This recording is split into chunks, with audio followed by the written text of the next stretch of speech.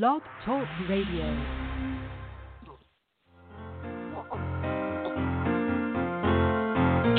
And I got the HD blues, and my life feels kind of rough.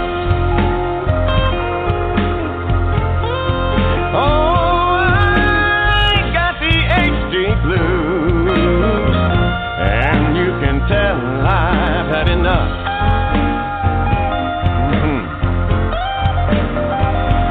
Though there ain't no cure yet for me, baby, I won't ever give up.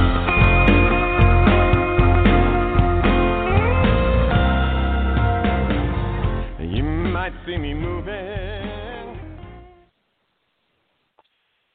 Hello, everyone, and thank you for tuning in to Help for HD. This podcast is made possible by Teva Pharmaceuticals and the Grissom Foundation. I'm your host, Lauren Holder, and today our guest is Astrid Arnesen, President of the European Huntington's Association. I'm going to ask you guys to bear with me because I have my 2-month-old son who is with us, so just bear with me as he cries out. Astrid, thank you so much for joining us today. How are you doing? I'm doing well, thank you. Of course, living in Europe, we are quite affected by the coronavirus situation, but I'm safe and sound in my home, so I'm fine, thank you. Oh, good. I'm so glad to hear that. Yeah, we're finally taking measures here, so we'll see how things go in the next few days. Yeah. So let's go ahead and jump into questions. Can you tell us a little bit about yourself? Yes, I am born and raised here in Norway, where I still live, north of Europe, and I'm soon 58 years old, and I am the president of the European Huntington Association. And how and why did the European Huntington Association begin? The Huntington Association for Europe was established in 1986, so quite a while ago. And the reason behind this was that some of the people from the Central European countries like Germany, Belgium, the Netherlands, and the UK thought they needed really to work together across borders to make sure that when people were offered pre-symptomatic genetic testing, which at that time was beginning to be made available, they wanted to make sure that there were good guidelines on how the counseling and follow-up for these people were taken care of by health service. So that was the main reason and motivation for them at that time to establish a cross-border umbrella for the Huntington associations in Europe. And since the origin, it has just grown and grown, and today we cover 29 countries in Europe under our umbrella. That's amazing. And why did you personally get involved in Huntington? I come from a Huntington family myself. My mother had the disease, and she developed symptoms as I was growing up. Maybe I was 8-10 years when it really became apparent that something was wrong. And when I was 18-19 years old, she was diagnosed with Huntington's disease. And despite that her family knew about this, I mean, they must have, because her father and her aunts and grandparents had all, developed symptoms and clearly were sick, but nobody were talking about this within the family. So when she was diagnosed, it was really a shock for my father and for all of us.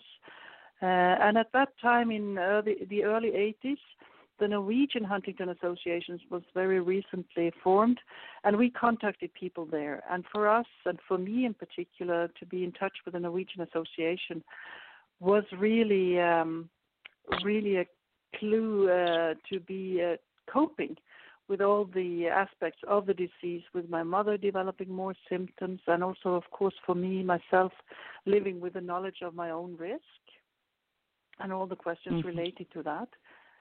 So meeting others in the same situation was a key for me to cope And I engaged in the association in Norway, and I was the president of the Norwegian Association for 10 years.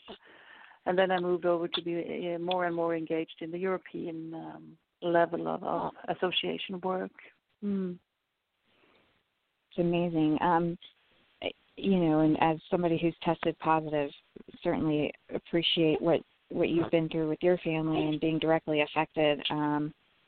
It's hard, and it's so great that you used it to cope and turned it into a passion. Yeah, and you can say that I my family is hard affected, but I tested. Actually, I was celebrating 2 days ago with my husband that it was 10 years ago since we received a good result for myself. So I tested and found out that I had escaped and didn't have the Huntington gene. So for me, of course, that was amazing, and especially to tell our 2 daughters that they were also free, which was amazing, and they're actually the most important to me. But still, since I've been known my status as gene negative instead of being at risk, which I was for 30 years actually, it's in me, and it's a part of me, and it's definitely a part of my family, and I want to be here, and I want to make everything I can to contribute to a better future for Huntington patients and families. And I feel I can contribute, so that's why I'm in it still. And that's wonderful. And happy anniversary on your gene negative status. That's amazing. Congratulations. Thank you. Yeah. So can you tell me one of the programs? I feel really lucky, it's so strange. Sorry. Oh, no, you're fine. Go ahead. You were saying it's so strange? Yeah, I feel really lucky, and it's strange how the lottery of life, just distributes winning and losing tickets to us, and I was the lucky one this time, so I'm grateful for that, of course. Yeah, absolutely. And now, I was looking on the website, and you guys have a campaign called Stronger Together. Can you tell me what that campaign is? Yes, that's a project that we've run now since I took over as president for the European Association 3.5 years ago. And it was because I had been the patient representative in the executive committee for the European Huntington Disease Network, which is a network for clinicians and researchers. And I had been in this board for many years, and I've seen how well coordinated the professional community was in Europe. And I was thinking, wow, we as a patient community, we should be more proactive, and we can definitely be better coordinated. And I saw also that despite all the information being available on the internet, also back 3.5 years ago, there was a lot of information available. Despite this fact, people from Huntington families had a big lack of understanding, was my feeling, of how research was being moved forward and how important our contribution as a community, as the lay community, as the family members, really is to make this moving as fast as possible. And that's why Stronger Together is about how researchers, clinicians, pharma and patient community can work together and mobilize and be ready to act whenever we need to act on whatever we need to act on in order to bring drug to the patients ultimately. So this Stronger Together has been about raising awareness, information, create a lot of good information, easy to understand for each and every one of us, and also really to encourage those. It's an individual personal choice, but really if you feel able to contribute in any way, in the study enroll or in responding to surveys or running up to be part of a clinical trial if you are eligible, that's something we really support. And I want to underline that it is a personal choice, and it needs to be right for you to do. But if you feel that is, you have our support. And as many of your listeners will know, that the Rush study Generation HD1 was recruited faster than they had ever expected. That's due to the mobilized community. We are ready to take action when needed, and that's amazing, an amazing quality of this community. Absolutely, and I totally agree. I think that as we as a community understand more about clinical trials and how they work and the importance of having people enroll in them and participate, the more we'll have, not be afraid to enroll in them and participate. So I personally have participated in a clinical trial. I've been in observational studies, and I felt like I was really helping find a cure. So not only is it helping everybody else, it's just a great rewarding feeling personally, and really helps with dealing with the disease. Yes, and that's not self-evident. To some of us it is in a way, but I was actually just yesterday speaking to another leader for one of the European rare disease communities, and she said in her community people were afraid to relate to pharma.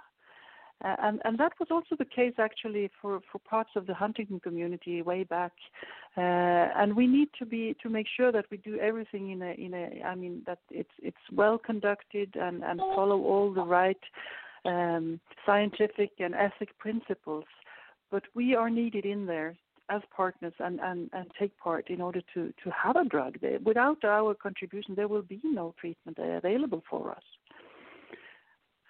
So we need to make sure that things are done properly, and then we are partnering up and contributing. Absolutely.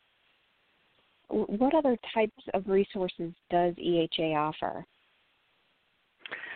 Well, so we are a European umbrella. So in some respect, we may be looking a little bit like HDSA for America, for instance, but we are different because we don't really offer service.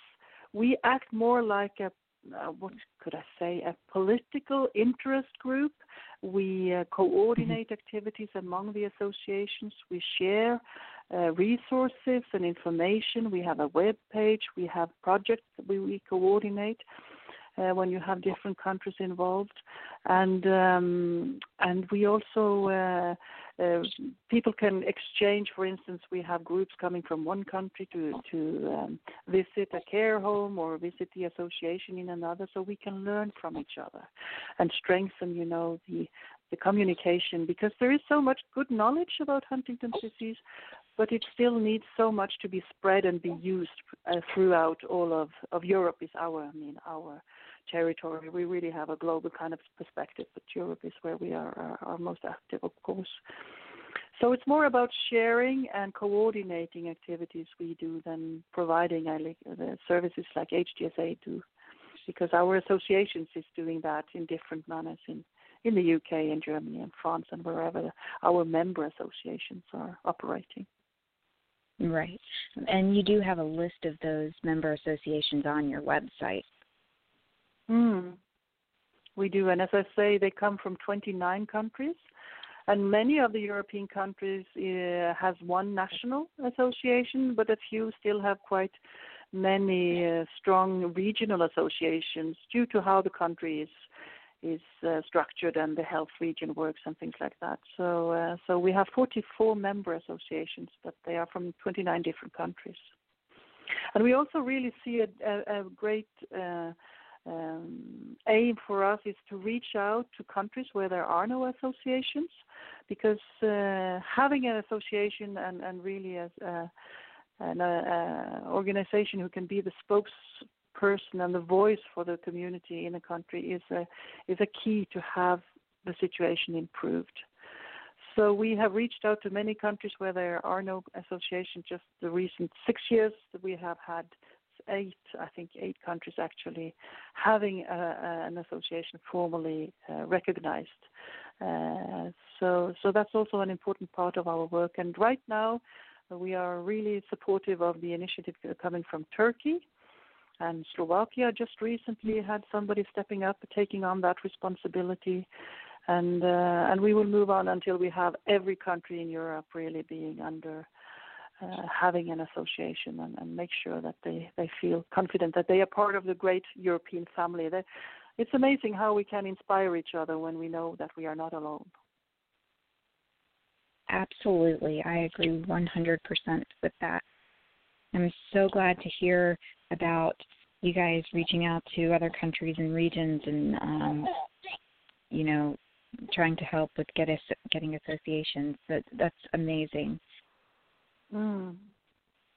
And it's important to not try to do too much from the beginning. I mean, I always advise that let's take one step at a time. And what you really need to get started is a couple of family members and one professional. Always encourage collaboration and close collaboration between the professionals and the family members. And then get started. Organize a meeting, have somebody committing to be part of a board and get registered and take it from there. Because if you want to do and change everything from the beginning, it's too hard, it's too much. And every step is much better than nothing.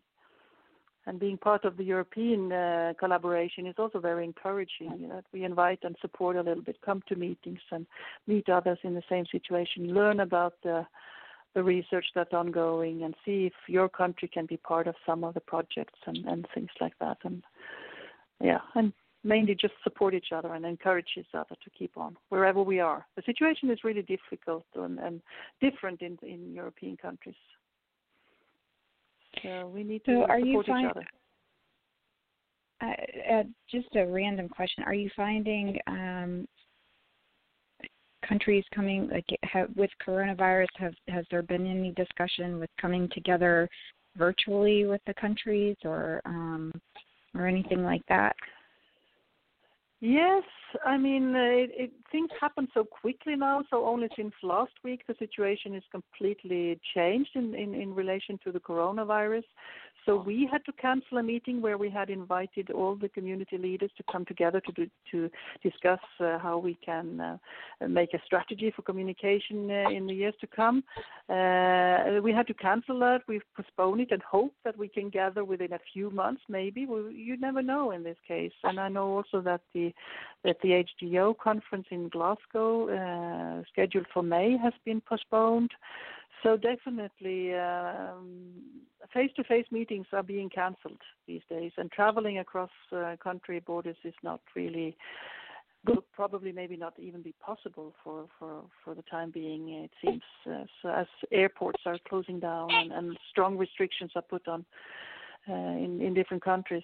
So so we learn to, and we always have, I think, in our community, have already used, video calls and things like that as a tool to connect, but we will be even better in that. So that's one good thing, I think, that we will learn that, okay, we can do maybe even more through internet access to each other than meeting face-to-face always.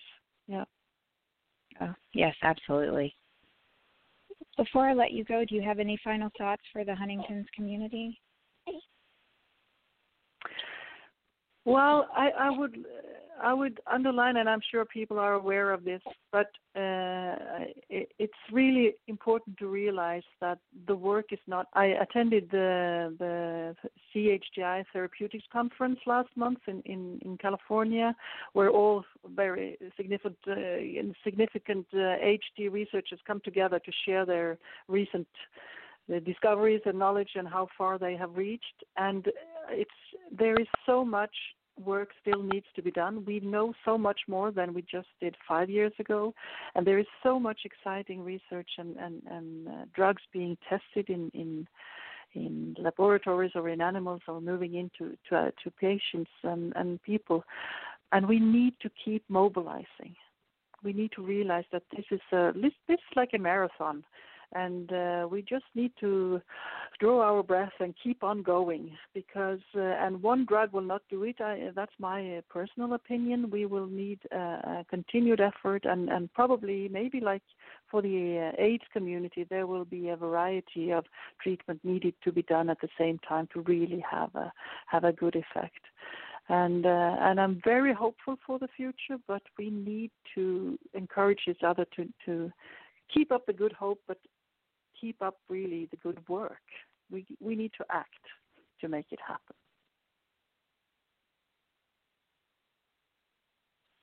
Yes, we absolutely do. And Astrid, I truly appreciate you coming onto the show and talking with us today.